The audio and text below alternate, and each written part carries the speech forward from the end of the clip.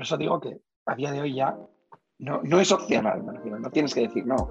Eso les tiene que preocupar a Facebook, a Amazon, empresas que son nativas digitales, que dependen 100% de la tecnología. Es que todas las empresas a día de hoy, no importa lo que te dediques. A día de hoy todo lo que tenemos digitalizado tiene mucho valor y puede ser también de valor para otra persona.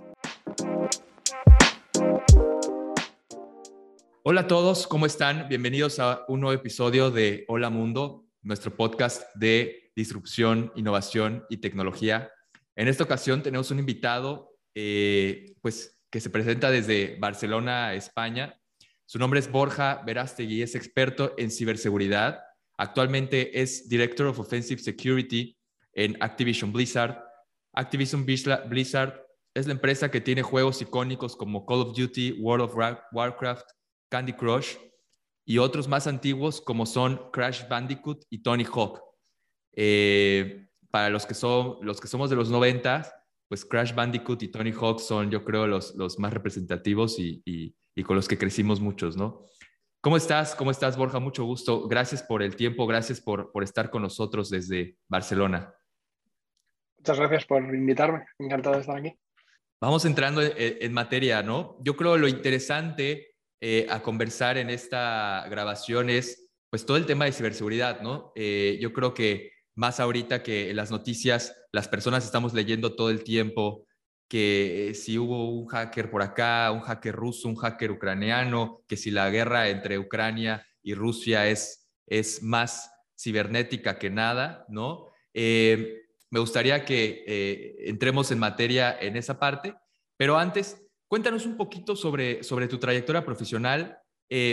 ¿Por qué decidiste volverte un experto en ciberseguridad? ¿Qué te llamó la atención? Si cuando vemos tu currículum, llevas ya varios años, varios trabajos, varios emprendimientos sobre ciberseguridad.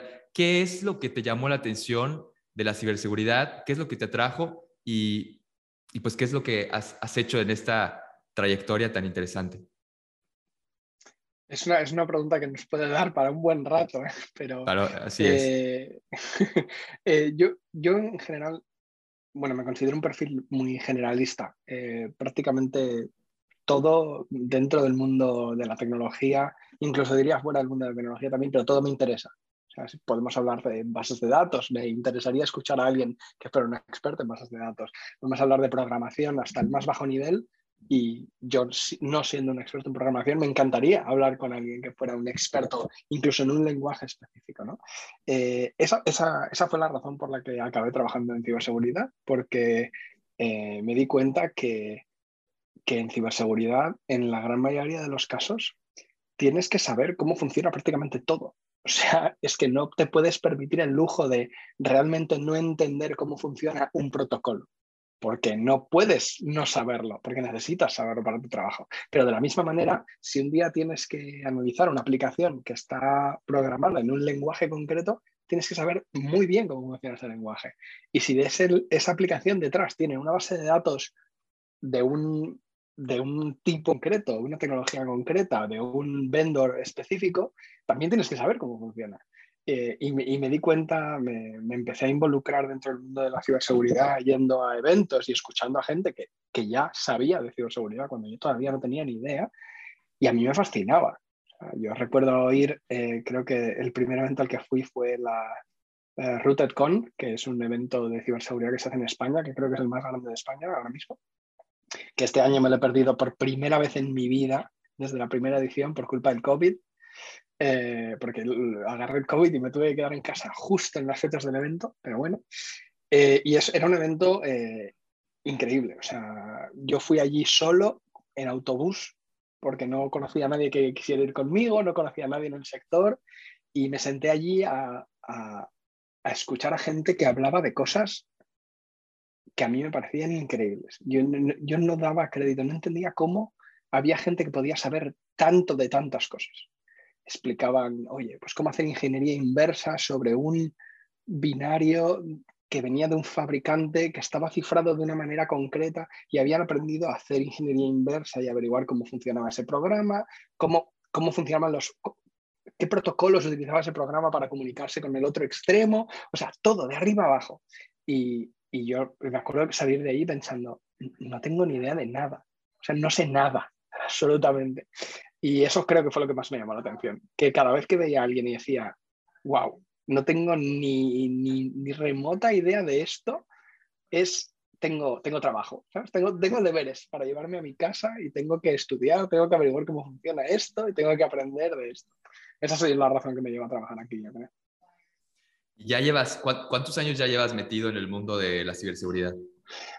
Pues mira, si estoy diciendo que la RootedCon fui a la primera edición, pues desde entonces yo diría que más de 12 años, igual, así, 12 años probablemente, algo así. Sí, no soy de la primera generación,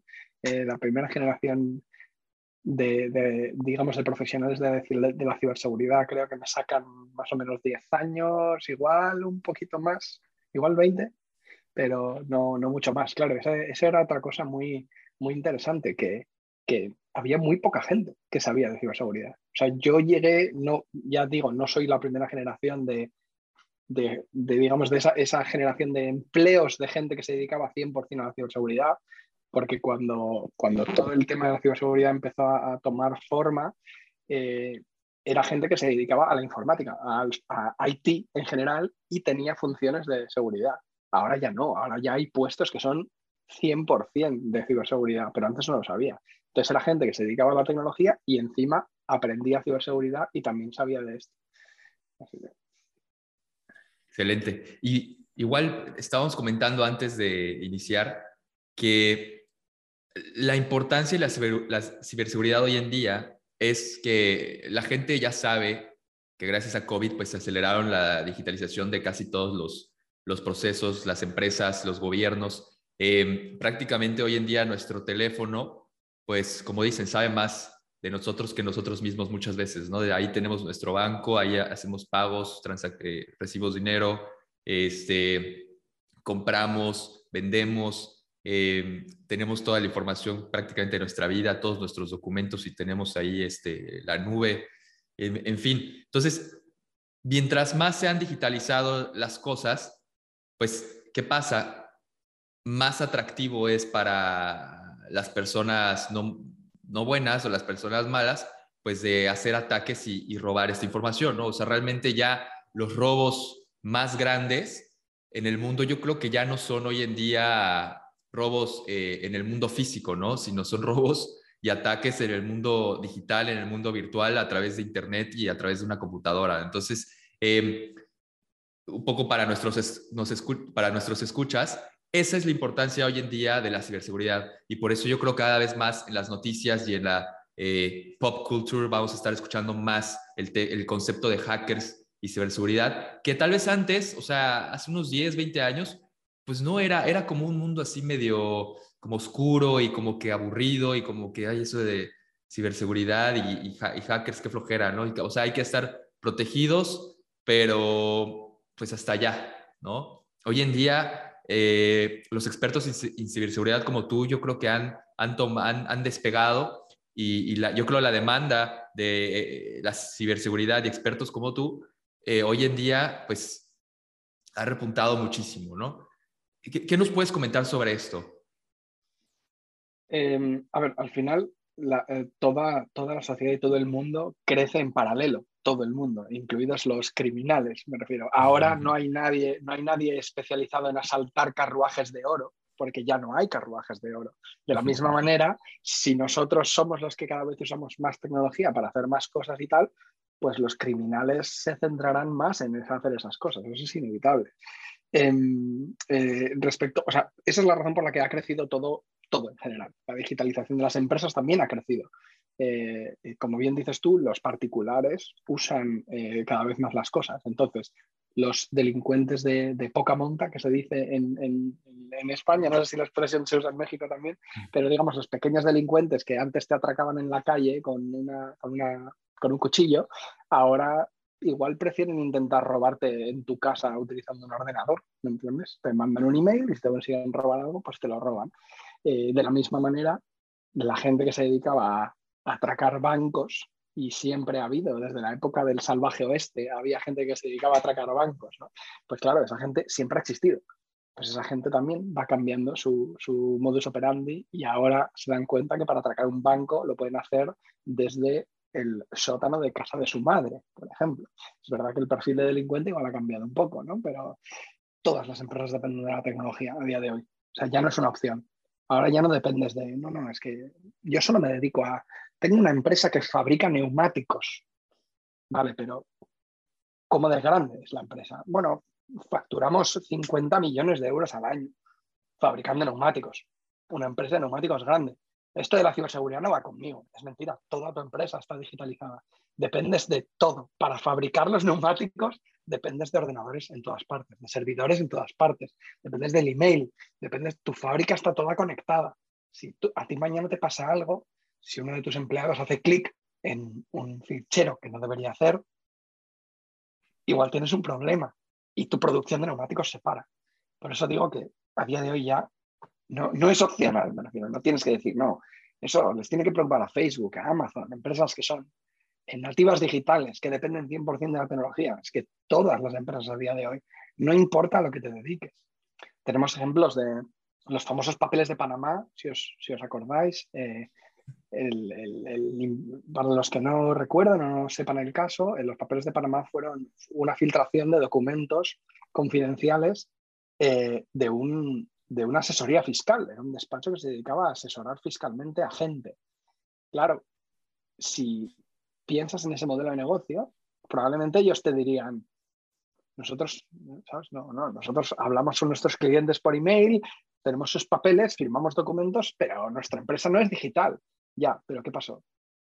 Les comprometieron, les hackearon, habían accedido a todos sus documentos y el impacto de eso fue brutal. Empezaron a sacar información muy relevante y muy, muy sensible de gente con poder, con dinero, información que estoy seguro que hubieran preferido que nos hiciera pública. Y la empresa a la que fue hackeada era una asesoría fiscal. Entonces, a día de hoy, por desgracia, si realmente te importa lo que haces, estoy seguro de que tienes que tomar algunas medidas y tener algo de control. Yo me dedico, yo tengo mi trabajo a tiempo completo y gracias a Dios y gracias a que me gusta mucho mi trabajo también, a veces me contactan empresas medianas que se dan cuenta y me piden, digamos, algo de ayuda. Y claro, hay muchas empresas que no se dan cuenta. Para un despacho de abogados, por ejemplo. Un despacho de abogados que de repente se da cuenta que tiene mucha información que en el caso de hacerse pública o en el caso de perderla sería un desastre para ellos, absolutamente. Desaparecería el negocio y preguntan, oye, mira, tengo esta situación, tengo esta información aquí, ¿qué debería hacer? Y claro, te das cuenta que a veces encuentras pequeños problemas a los que tienen que dar solución, aunque parezca que la ciberseguridad no vaya con ellos. A día de hoy todo lo que tenemos digitalizado tiene mucho valor y puede ser también de valor para otra persona. Sí, así es. Y ahorita que estabas platicando me vino a la mente el concepto de social hacking, ¿no? Hace poco leí un artículo donde te decían que la mayoría de los hackeos o de los robos virtuales no son tal vez como como nos lo pintan en las películas, ¿no? O en las series, que está algún hacker por ahí todo súper genio en su computadora escribiendo código y complicado. No es así, ¿no? La mayoría de los hackeos son esto que se le llama social hacking, ¿no? Ahorita obviamente tú nos puedes explicar mucho mejor qué es eso, que es más que nada pues, los hackers descifran las contraseñas que nosotros utilizamos y con esa información ellos fácilmente pueden descifrar nuestras claves y nuestras contraseñas y pues ya tienen acceso a nuestra vida prácticamente, ¿no? Entonces, ¿nos puedes explicar un poquito? Bueno, primero decirnos si es verdad esto, ¿no? O sea, la mayoría de los hackeos sí son así, y luego explicarnos un poquito qué es el social hacking. Y creo que de la mano al concepto de social hacking va el concepto de phishing, ¿no? Que igual, no sé si tal sea un tipo, podríamos decir que es un tipo de social hacking, o ¿qué nos puedes explicar sobre este tema? Igual para que los escuchas pues se protejan y no pongan contraseñas como 1, 2, 3, 4, Sí. 5, 6, 7, 8, 9, ¿no? Sí, sí. Mira, también podemos hablar un poco sobre esto porque me parece interesante de comentar y Y útil, también ¿no? como, exacto, útil y desmitificar un poco este tema, ¿no? Que a veces también la prensa intenta al final intenta crear como titulares potentes, ¿sabes? Y cosas Sí. que, un poco de clickbait, ¿sabes? Para hacer que la gente entre y diga, ¡guau! Que te hackean y tal. Y eso se puede, lo podemos explicar un poco. Bueno, pues te voy a hacer a ti una pregunta, ¿vale? Imagínate que tú quieres entrar en una casa, ¿vale? Tú estás delante de una casa y quieres entrar en una casa. Y te acercas a la puerta y ves que es una puerta de seguridad. Una puerta de seguridad de acero y terrible y tal. Lo primero que haces, o sea, tienes dos opciones. O sacar un soldador o una sierra circular enorme y empezar a intentar cortar la puerta. Y la puerta tiene una manilla. ¿No probarías primero hacer así? A ver si alguien se ha dejado la puerta abierta. ¿Vale? Sí, ¿verdad? Claro. Pues eso es lo que puede hacer un cibercriminal también, me refiero. Por supuesto, tú puedes dedicar un montón de días a intentar hackear una empresa para colarte dentro y obtener los datos, pero oye, ¿y si antes de probar todo eso le mandas un email a alguien diciéndole, por favor, envíame tu contraseña, que tengo que comprobar que todos tus datos estén bien? ¿Me entiendes? Tú puedes hacer eso, lo pruebas. Si no funciona, bueno, entonces igual pasas a algo más complicado. Pero es que en la mayoría de los casos no hace falta saltar a eso tan complicado, ¿vale? Lo decía, sobre todo empieza un poco por el final, que es la parte del phishing, y al final siempre pensamos, o sea, pensar y que piense todo el mundo que nos escucha, que siempre se va a intentar primero lo más sencillo. Si lo más sencillo es esto, si lo más sencillo es literalmente escribirle al CEO de la empresa y decirle, oye, necesito que me envíes tu contraseña por email porque tengo que hacer una operación en tu nombre que es súper importante, y esperas a ver si te contesta, esperas 24, 48 horas y lo mismo te contesta y te manda su contraseña y accedes a su correo y se acabó. No tienes que hacer nada más. Entonces, eso siempre se va a hacer lo primero. Respecto a lo que decías del social hacking y tal, también tiene una explicación, como decía lo del phishing, tiene una explicación mucho más sencilla que me gustaría explicar para que todo el mundo lo tenga en mente, ¿vale? Nadie puede hackear tu Facebook, ¿vale? O sea, nadie puede hackear la empresa y obtener acceso a tu cuenta. Bueno, nadie, me refiero. El nivel de control y las medidas de seguridad que tiene puestas una empresa como Facebook hacen que eso sea muy, muy complicado. Cuando a alguien le hackean el Facebook, no es porque hayan comprometido Facebook la plataforma, es porque probablemente, en la gran mayoría de los casos, tú usas la misma contraseña para Facebook que para forofresas.com, porque tú te dedicas a plantar fresas en tu casa, te has registrado en forofresas.com con el mismo email y la misma contraseña que usas en Facebook. Alguien ha hackeado forofresas.com porque el pobre administrador de forofresas.com no tiene tiempo para securizar el foro y cuidar de las fresas a la vez, entonces hackean forofresas.com, alguien saca tu contraseña de forofresas.com y lo que hace es va contra Facebook y prueba todos los usuarios y todas las contraseñas de forofresas.com, entre ellas la tuya. Esa es la razón por la que se le recomienda a la gente no reutilizar contraseñas. O por lo menos, yo le suelo decir, por ejemplo, a mi madre, yo le he dicho que tenga 3 contraseñas. 3. Una muy importante, por ejemplo, mi correo principal, ¿vale? Mi correo principal, esa contraseña es una contraseña y no la reuso en ningún sitio, nunca más. Por ejemplo, en mi caso, que yo decido que eso es importante. Otra segunda contraseña para las cosas poco menos importantes, para otro nivel, digamos, de cosas. Y luego una tercera contraseña para el resto para forofresas.com, por ejemplo. ¿Vale? Esto es esta tontería de medida, o igual no hace falta 3, con 2 ya vale. Con tener una que sea tu contraseña del correo, que no la vayas a poner nunca en ningún otro sitio, y luego una contraseña basura, que sea la que también te sepas de memoria, que la vas poniendo en otro sitio, ya con eso yo creo que ya hay un nivel de contención Oye, importante. oye, Borja, y aquí te voy a interrumpir. ¿Qué tan seguro es el utilizar la famosa contraseña segura que nos ofrece automáticamente Apple, por ejemplo, ¿no? Bueno, yo tengo equipos Apple, supongo que igual lo hacen los otros equipos ya, ¿no? Que te ofrecen contraseñas sugeridas, que son súper complicadas, ¿no? O sea, tienen minúscula, mayúscula, guión, etcétera, etcétera. Pero no pasa nada porque no te la tienes que aprender, se guardan en el llavero, ¿no? ¿Qué tan seguro es eso? Pues esto al final, además, casualidad, iba a comentarlo ahora mismo respecto utilizar distintas contraseñas. El ejemplo que he puesto de usar 3 o 2 contraseñas distintas es una de las opciones. La otra opción es utilizar un gestor de contraseñas. En el fondo, el llavero de Apple es un gestor de contraseñas. No hace falta tener dispositivos de Apple para usar una solución así. Hay Dashlane, LastPass, OnePassword. Hay un montón de soluciones distintas que te ofrecen eso. O sea, la solución es, yo almaceno tus contraseñas detrás de una gran contraseña que es la única que tú tienes que saber. ¿Vale? Si tú pierdes esa contraseña, es muy probable que pierdas el acceso a todas tus contraseñas, porque de ahí también viene la seguridad que tiene esta aplicación, que es, oye, tú me das una contraseña, yo uso esa contraseña para descifrar esta caja, pero para mí esta caja es una caja negra que no tengo ni idea de lo que hay dentro. Si tú pierdes tu contraseña, has perdido la única llave que abre esta caja. Entonces, esa es la única, entre comillas, la única pega que puede tener un gestor de contraseñas, que si olvidas esa contraseña principal, te quedas sin tus contraseñas. Pero asegúrate de que esa no se te olvide, solo tienes que recordar una. A mí me parece muy buena opción. La razón por la que estas utilidades, como el llavero de Apple, tienen la opción de generar una contraseña única para cada sitio, es para evitar el problema que nosotros decíamos. Porque tú puedes utilizar el llavero de Apple y generar una contraseña súper segura para forofresas.com, pero el administrador de forofresas guarda tu contraseña en claro. Entonces, si alguien mañana hackea forofresas, va a ver tu contraseña. Aunque sea súper compleja, la va a ver. Y si la usas en otro sitio, por muy compleja que sea, solo la tienen que copiar y pegar y darle al login. Ya está.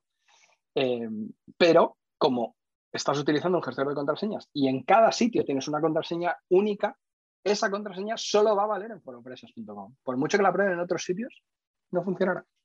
Así que a mí me parecen muy buenas opciones. Yo, de hecho, también ponía el ejemplo de mi madre, pero con el tiempo yo le recomendé a mi madre que utilizara una cuenta de un gestor de contraseñas. Yo uso uno, yo compré además una cuenta familiar y le di acceso a mi novia y creo que le di acceso a mi madre también. Y entonces ellos pueden usar la licencia. No tenemos visibilidad sobre las contraseñas del resto, que normalmente en estos gestores también puedes compartir contraseñas y tal. O sea, es una aplicación entera donde tienes opción, pues quiero compartir este grupo de contraseñas con alguien o no, en el caso de que, no sé, por alguna razón quisieras usarlas. Pero es muy buena opción. Los gestores de contraseñas, cualquiera ya va bien. Buenísimo. Y pues para ponernos un poquito más prácticos y darle un tip directo a las personas que nos escuchan. Entonces, no utilicen la misma contraseña en todas sus plataformas. Igual yo les diría, bueno, no sé tú, no utilicen su fecha de nacimiento, no, o sea, nada que tenga que ver con tu vida personal, ¿verdad? De preferencia, porque eso es Sí, muy de fácil hecho, de a descifrar. ver, hay un término que siento ponerme anglosajón aquí, pero es que no sé si en castellano tenemos una palabra para definir esto. En, en, en inglés utilizan la palabra passcode y passphrase. Passcode es símbolos, números, lo que sea. Puede ser algo difícil de recordar, que eso es un problema para ti mismo también. Si no te acuerdas de la contraseña, luego es un problema. Pero luego existe el concepto de passphrase, de passphrase. Una passphrase es una contraseña, pero que tiene algo de sentido. Tú puedes decir, hay un cómic muy famoso que explica cómo generar una passphrase que tú te acuerdes.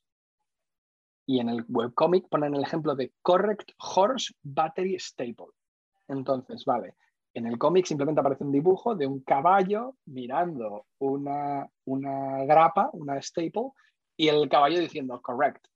Entonces, o sea, simplemente con eso ya tienes una contraseña que es muy difícil de adivinar por una persona, porque aparte de lo que decíamos de hackear la contraseña en un sitio y usarla en otro, si tú utilizas el nombre de tu perro y yo te conozco a ti, voy a tu Facebook, tengo tu email, pruebo el nombre de tu perro y le doy al login. Uy, y a la primera ya estoy dentro.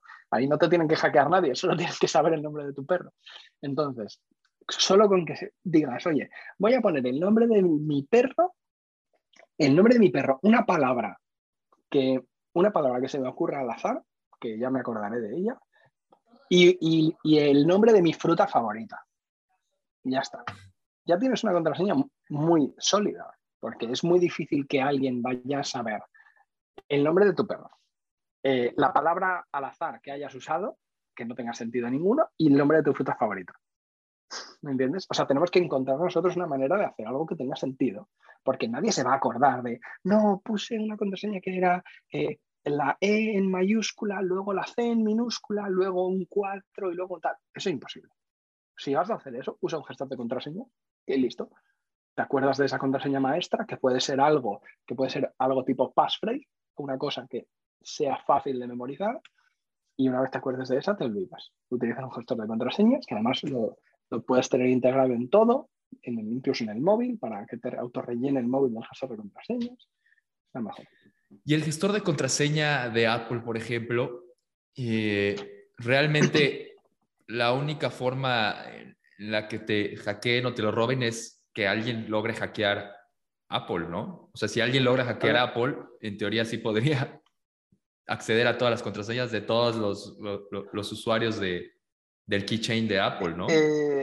¿O realmente, no? o sea, a ver, si nos ponemos muy técnicos y siendo técnicamente correctos, podría llegar a ocurrir. Podría llegar a ocurrir, pero yo, la respuesta corta sería no.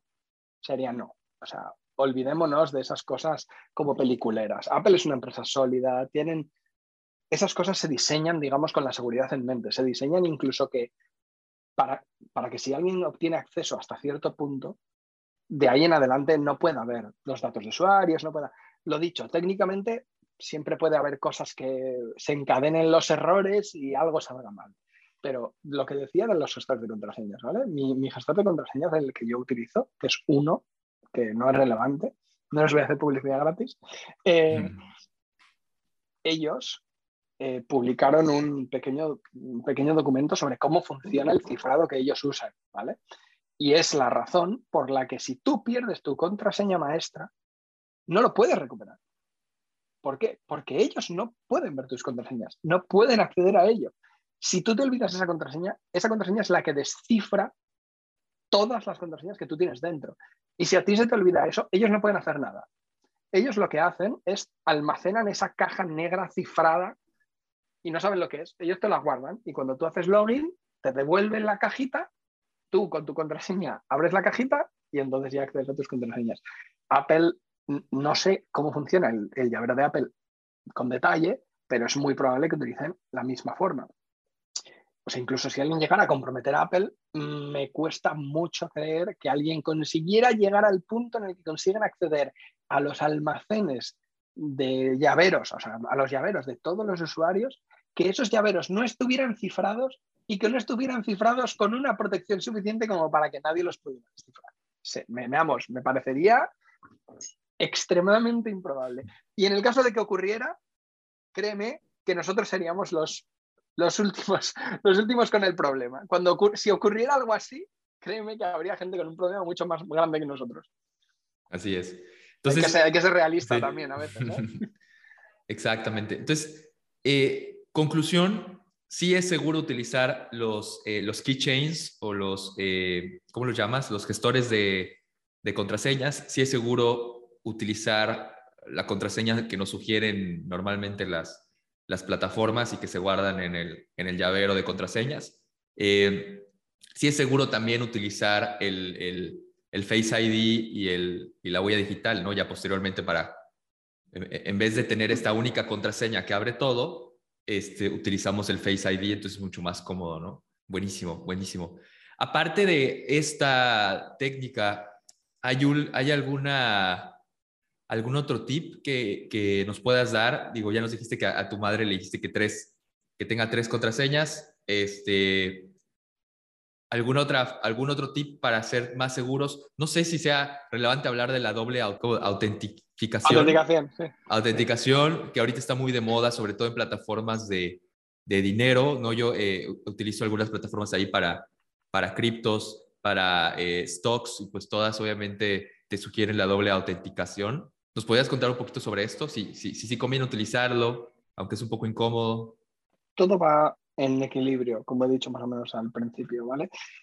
Si tú no quieres utilizar un factor de doble autenticación, entonces igual es que no estás valorando lo que quieres proteger tanto. Me refiero, yo los servicios donde tengo el factor de doble autenticación son servicios que realmente me importan. Mi correo personal, por ejemplo.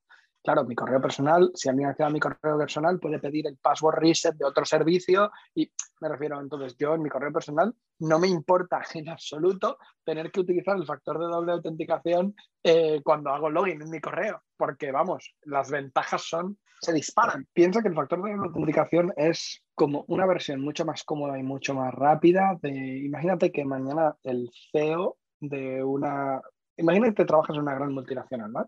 Y te llega un email, el CEO, que dice, oye, tienes que hacerme una transferencia de 10 millones de dólares a este número de cuenta. El CEO nunca te pide ese tipo de cosas. Pues tienes dos opciones. Levantar el teléfono y llamarle y decirle, oye, me has dicho que hago una transferencia de 10 millones de dólares a esta cuenta. ¿Es esto correcto? Sí, gracias. Clic, se acabó. Eso es un factor de doble autenticación, ¿me entiendes? Es una cosa que yo creo que sí que merece mucho la pena, sobre todo en las empresas. En las empresas, pensad en todo lo que hemos comentado hasta ahora, ¿vale? En todo lo de, oye, te robo una contraseña de un sitio que no tiene nada de seguridad y la reutilizo aquí. Imagínate que eso ocurre en una empresa. Tienes un empleado que está reutilizando la contraseña en forofresas.com y lo de forofresas me lo he inventado al principio y me está veniendo perfecto. Imagínate que está reutilizando la contraseña, ¿vale? Para hacer login en su correo corporativo, donde tiene información de clientes, donde tiene facturas, documentos importantes, lo que sea. Si no tienes el factor de doble autenticación y eso ocurre, le roban la contraseña con un phishing, lo que sea, y el factor de doble autenticación no está, lo único que tiene que hacer el atacante es entrar al correo web, usuario, contraseña, login y ya está. Y se acabó. Ya tiene acceso a todo. Si hay un factor de doble autenticación, incluso en el caso en el que le consiguieran robar una contraseña, de cualquier manera, por phishing, porque le han suplantado, porque le han llamado por teléfono y le han dicho, soy del soporte técnico de la empresa, dame tu contraseña porque necesito tal, da igual.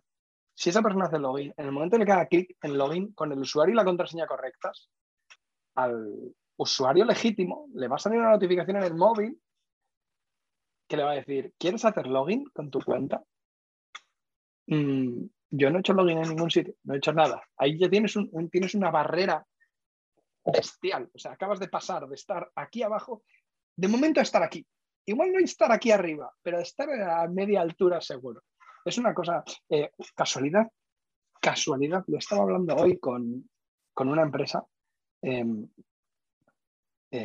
el CTO de una empresa que estábamos hablando de ciberseguridad en general y me estaba diciendo cuáles son las cosas que puedo hacer para pasar de nada, porque no tenían equipo de ciberseguridad, no tenían nada y ahora están empezando a preocuparse, ¿no? Y le dije, mira, puedes hacer las cosas divertidas, que puede ser, quiero hacer un test de intrusión y que venga un hacker e intente hackear mi empresa y tal, que eso suena como muy divertido siempre, ¿no? Y es como lo más interesante. Pero realmente no es lo que más beneficio te va a aportar. Te va a aportar beneficio centralizar todo el login de todas tus aplicaciones para que la gente haga login en todas las aplicaciones a través de un solo sitio, añadir el doble factor de autenticación a todos los usuarios. O sea, son pequeñas cosas que van a pasar, si tienes nivel de seguridad 0, te van a hacer pasar de 0 a 40 en un mes, en 4 cambios. Y ya luego de 40 hasta 100 hay un montón de cosas que puedes hacer. Un poco Pero de para, momento de 0 a 40... tal vez, sí, para la gente que no sabe lo que es doble autenticación, es cuando ahorita ya muchas plataformas nos están pidiendo, Facebook es una, desde hace un año más o menos, que ya te obliga para iniciar sesión ya no es solo con tu contraseña, sino que tienes que ingresar tu contraseña y luego tal vez te dice, te envían un código a tu SMS, ¿no? Del teléfono celular que registraste. Al SMS te llega un código y tienes que ingresar, aparte de tu contraseña, ese código que te llegó en tus mensajes de texto, ¿no? Algunas veces es que además de la contraseña, esto me lo hace Binance para compra y venta de este exchange de criptomonedas. Cuando necesito volver a hacer login, me pide, además de mi correo, mi contraseña, me pide que haga una cosita para que vean que no soy robot, y además me pide 2 cosas más. Me mandan un SMS a mi mensaje de texto y me mandan un password a mi correo electrónico que registré. Entonces ahí sí, si alguien me hackea mi Binance, de verdad es porque es un genio o yo me pasé de tonto, ¿no? En concreto, casos como Binance es porque encima son objetivo constante de ataques de cualquier tipo, desde ataques más estúpidos como robarle la contraseña a alguien, intentar introducirla en Binance y ya está, que lo que he dicho, no tenemos que irnos a cosas peliculeras, al final lo más simple es lo más efectivo, ¿no? Y eso es lo que se va a probar primero. Hay una anécdota muy, muy graciosa que no sé si conocéis, pero hubo un streamer muy famoso que, si no recuerdo mal, en Twitch, ¿vale? A este tipo habían obtenido su contraseña, ¿vale? De Binance o de algún exchanger de criptos, no recuerdo cuál era. Habían obtenido ya su contraseña, ¿vale? Tenían su correo y tenían su contraseña. No recuerdo los detalles de cómo la habían obtenido. Probablemente apostaría un brazo a que de la manera más absurda, pero la obtuvieron. ¿Y qué hicieron? Esta gente sabía que cuando ellos hicieran login, le iba a llegar a él una notificación, el factor de doble autenticación, ¿vale? Entonces, ¿qué hicieron? Es que además está grabado porque es muy gracioso. ¿Qué hicieron? Esperaron a que este streamer estuviera retransmitiendo en directo, ¿vale? Compartiendo la pantalla de su ordenador en directo. Hicieron login con su usuario y su contraseña y vieron la notificación que le salía en la pantalla con el código de confirmación del exchange, el factor de doble autenticación. Lo vieron en el stream, en directo. Y en ese momento introdujeron el código de confirmación y le vaciaron la cartera completamente. Eso es el ejemplo perfecto de lo que hablábamos. ¿Qué necesitas? ¿Hackear un exchanger que tiene un montón de controles de seguridad, de no sé qué? ¿Qué va? No lo necesitas, no necesitas hacerlo. Te sientas, piensas un poco y dices, tengo esta pieza, tengo esta otra pieza, me falta esta otra pieza. ¿Cómo puedo obtenerlo? Vale, pues se me ha ocurrido cómo. Lo probaron, les funcionó. Le vaciaron la cartera a este tío. Fue increíble. A mí me pareció... Este es un ejemplo perfecto de social hacking, ¿no? Que tanto decíamos. Sí, ¿no? sí, podría ser. Sí. Es que no sé a qué se refiere exactamente el concepto de social hacking. No sé si es lo de reutilizar contraseñas de redes sociales pero sí, probablemente sea algo así. Pero vamos, ya os digo que el vídeo además quedó grabado y se ve en directo cómo además él se da cuenta. Porque cuando ve la notificación se queda así como confundido al principio y dice, ¿qué ha pasado? ¿Qué ha pasado? Y si no recuerdo mal, cuidado porque aquí igual me lo estoy inventando, pero si no recuerdo mal, en directo él ve eso, se da cuenta de lo que está pasando, intenta hacer login y le han cambiado la contraseña y empiezan a llegarle notificaciones de los intercambios del withdrawal de criptomonedas que le están haciendo, todas las transferencias. La verdad es que esa anécdota fue espectacular porque era perfecto para este tipo de concienciación. Sí, no, eso es, digo, igual como tip, apaguen sus notificaciones, ¿no? Sí, bueno, desde luego cuando haces streaming en directo tienes que tener cuidado de muchas cosas. Yo hace un tiempo preparé un material de concienciación de ciberseguridad para influencers, porque hay muchas cosas que este tipo de problemas, como el que acabamos de escribir, que son específicos, claro, cuando tú eres famoso, independientemente de cómo te hagas famoso, como si eres famoso de la televisión tradicional o un cantante o un youtuber, la gente te tiene en el objetivo, ¿sabes? La gente te tiene en cuenta y tienes que darte cuenta de que al final hay mucha gente viéndote. Si el 1%, si el 0,005% de la gente del mundo es un delincuente y tú tienes 10 millones de personas que te están viendo, hay muchos delincuentes viéndote y lo tienes que tener en cuenta también. Por eso que es un mundo curioso. Oye, está interesante esta presentación que diste. Que no sé si nos puedes resumir acá dos cositas que comentas en esa presentación que están interesantes, sobre todo porque ahorita muchos chavos y chavas están queriendo justo ser bloggers, ser microinfluencers, ¿no? Y es cierto lo que dices, cada vez más aparece en las redes sociales, me hackearon, ¿no? Algún conocido que dice, me hackearon mi cuenta, yo ya no soy esta persona, me hackearon el Instagram, ¿no? ¿Qué tips diste en esta presentación para este tipo Obviamente estás hablando ya de influencers que tienen tal vez millones de seguidores en las redes sociales, entonces ya la monetización de eso empieza a ser interesante para los delincuentes, ¿no? Entonces, Sí. Sí, esta gente tiene problemas más específicos, ¿vale? A ver, yo cuando hice este training o esta presentación, la hice para unos influencers que estaban empezando a tener este problema, porque realmente estaban empezando a ser target de cosas muy específicas.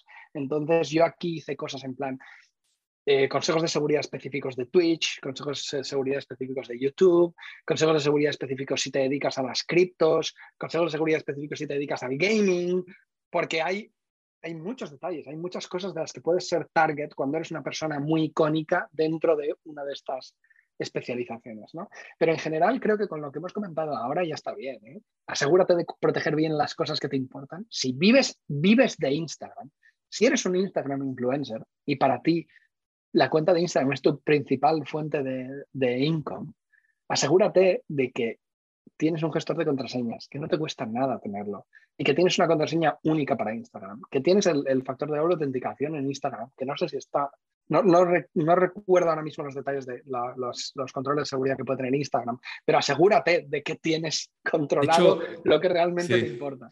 creo que Instagram es casi cero, muy poco seguro porque es de las pocas apps que recuerdo que me puedo loguear casi automáticamente.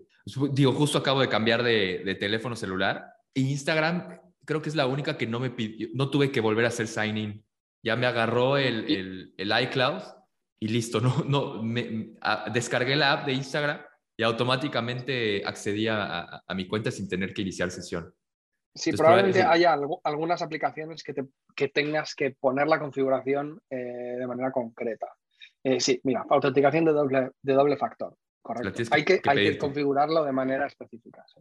Y yo creo que cada vez más esta autenticación doble va a ser más necesaria, ¿no? Un poco igual para la gente que nos escucha, que cheque todas sus aplicaciones y sobre todo las de banco y las importantes. Y si no tienen doble autenticación, que la aprenda.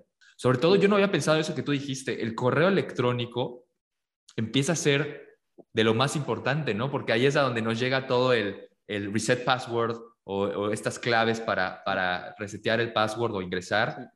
Entonces, yo creo que de las contraseñas más importantes que debemos de tener es la de nuestro correo electrónico principal, ¿verdad? Sí. Sí, sí, sí. Yo creo que sí, vamos. A mí, yo, por ejemplo, creo que la contraseña de mi correo electrónico principal no la tengo en mi gestor de contraseñas, no la tengo en ningún sitio. Es una contraseña que la tengo yo aquí en mi cabeza y ya está. Y el resto lo tengo en el gestor de contraseñas. O sea. Oye, y justo no la he activado, pero para el tema de criptos pedí, no sé si se ve ahí en la camarita, Una cold pero pedí wallet, ya ¿no? mi cold wallet porque ya me está dando miedo que todavía no la activo, ¿no? Todo lo tengo en mis exchanges, pero ya leí por todas partes que ya tenemos que tener todo en una hard wallet. Eh, no la he activado, pero justo ve, te mandan una cosita así, con papeles, y tiene justo lo que decías, cripto y blockchain es lo que más utilizan las frases estas Sí, la de recuperación, sí. contraseña, entonces te vienen varios papelitos así, que lo llaman recovery sheet, Ajá. para que tú anotes acá tu frase, que es prácticamente, si pierdes esta frase, pierdes tus Sí, se criptos, acabó. se Se acabó. acabó. Entonces Sí. te mandan varios papelitos junto con la Para que hard la wallet. guardes en la caja fuerte. Seguro que en las recomendaciones pone, apunta aquí Bueno, tus 12, creo que son 12 palabras, ¿no? Tus 12 palabras y guarda este papel en una caja y fuerte. Estoy guárdalo en la seguro de caja que pone fuerte. algo así. Sí, sí, sí, no, está impresionante. Oye, pues ya se nos está acabando el tiempo, pero nada más para ir cerrando, el famoso término de phishing, ¿no? ¿Qué le podrías decir a las personas para que se protejan del phishing? ¿Qué tips igual sugieres, no? No abrir correos que no conoces, no picarle lugares que no dar Sí. información. Uno de los principales problemas es que no se nos suele ocurrir que haya alguien que sea capaz de hacernos eso. Si lo tuviera que resumir en una cosa, bueno, igual en un par. Vamos a intentarlo en un par. Una es, primero, nunca nadie te va a pedir la contraseña de nada, ¿vale? Nunca nadie te va a mandar una notificación diciendo, hey, necesitamos tu contraseña para lo que sea, ¿vale? Eso por un lado. Con eso en mente, por un lado. Y por otro lado, con el no abras los enlaces a través de un correo que te llegue. Por ejemplo, si a ti te llega una notificación de tu banco que dice, tienes una notificación súper urgente del banco, tienes que leerla. Vale, ok. Cierra el correo, vete a la aplicación de tu banco, tú no hagas clic en el correo. Tú has leído el correo, perfecto. Vete a la aplicación de tu banco, conéctate, mira a ver si tienes una notificación. Si no tienes una notificación, olvídate. Solo con estas dos cosas, el 90% de los problemas están solucionados. No hagas clic en el enlace, porque el problema está en que el enlace que te envían en el correo, ese enlace es falso.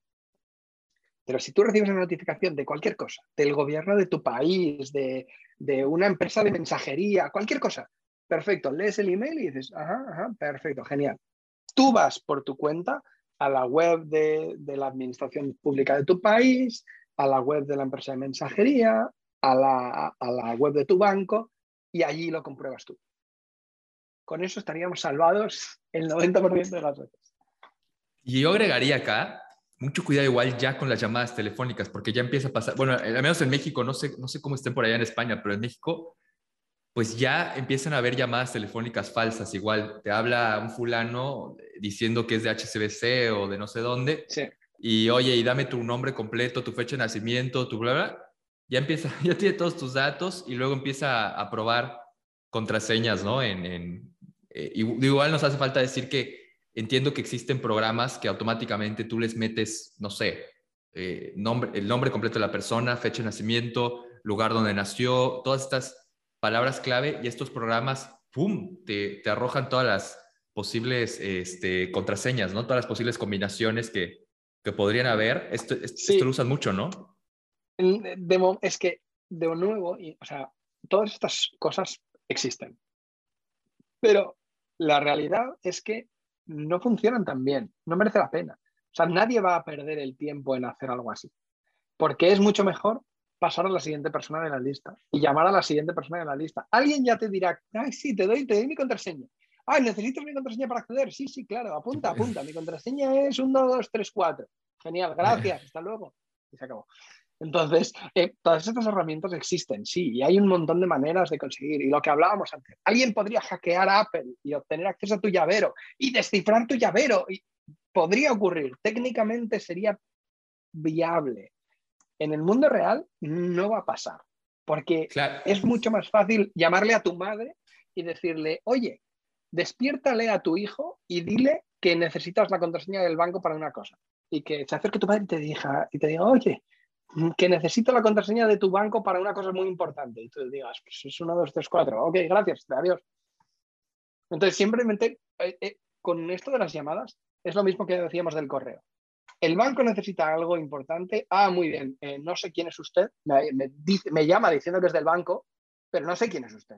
Entonces, cuelgas el teléfono, levantas el teléfono otra vez, llamas a tu banco y le dices, hola, me han llamado porque necesitaban no sé qué.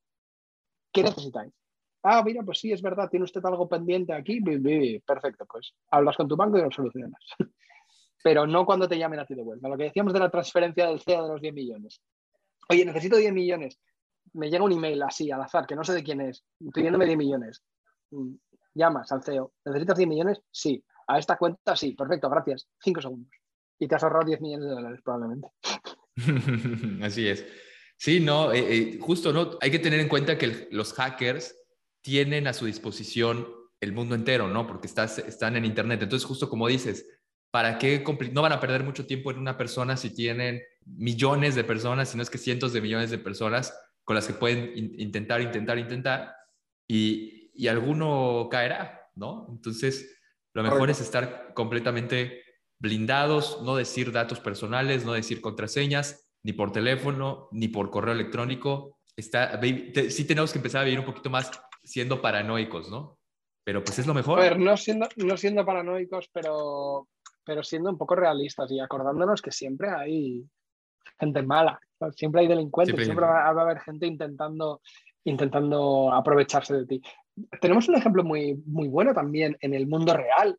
Antes de que el cibermundo viniera, se llevaban mucho los secuestros express. Los secuestros express ya no secuestraban físicamente a nadie. Te llamaban por teléfono y te decían, hemos secuestrado a no sé quién, transfiérenos $100.000 ya o lo asesinamos. Y era mentira. Y esa persona podía estar sentada ahí en el sofá, al lado tuyo. Pero es un tipo de phishing también. Es algo, la verdad es que es bastante más terrible, ¿no? Pero es lo mismo. Yo te llamo y digo, ¿he secuestrado a alguien?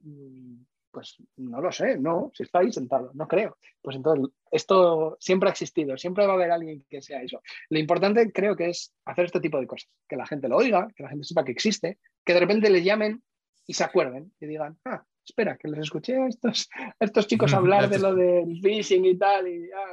No, espere, señorita, ya le llamo yo ahora al banco. Cuelgas y llamas al banco. Y ya está. Así es, así es. Excelente. Pues, Borja, ya nos pasamos un poquito del tiempo. No te quiero quitar más, pero pues yo creo que fue una plática súper interesante y da para mucho más, ¿no? Ahí te buscaremos después para una segunda parte, yo creo, al final de este año. Pero pues recordarle a los que nos escuchan, utilicen de preferencia el llavero de Apple si son clientes de Apple o algún otro gestor de contraseñas de la marca que utilicen. No utilicen datos personales ni que tengan que ver con su vida en las contraseñas de preferencia, porque son los datos que muy fácilmente nos pueden robar pues las personas que nos hacen phishing. Y no le den la contraseña absolutamente a nadie. Ninguna institución seria te va a pedir tu contraseña por correo o por llamada telefónica, ¿no?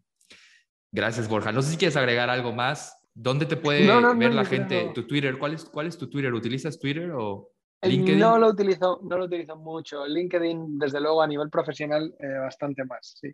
Mi nombre y mi apellido son muy poco comunes, así que si alguien busca Borja Berastegui, seguro que soy yo. No creo Así que es. salga mucha gente por ahí.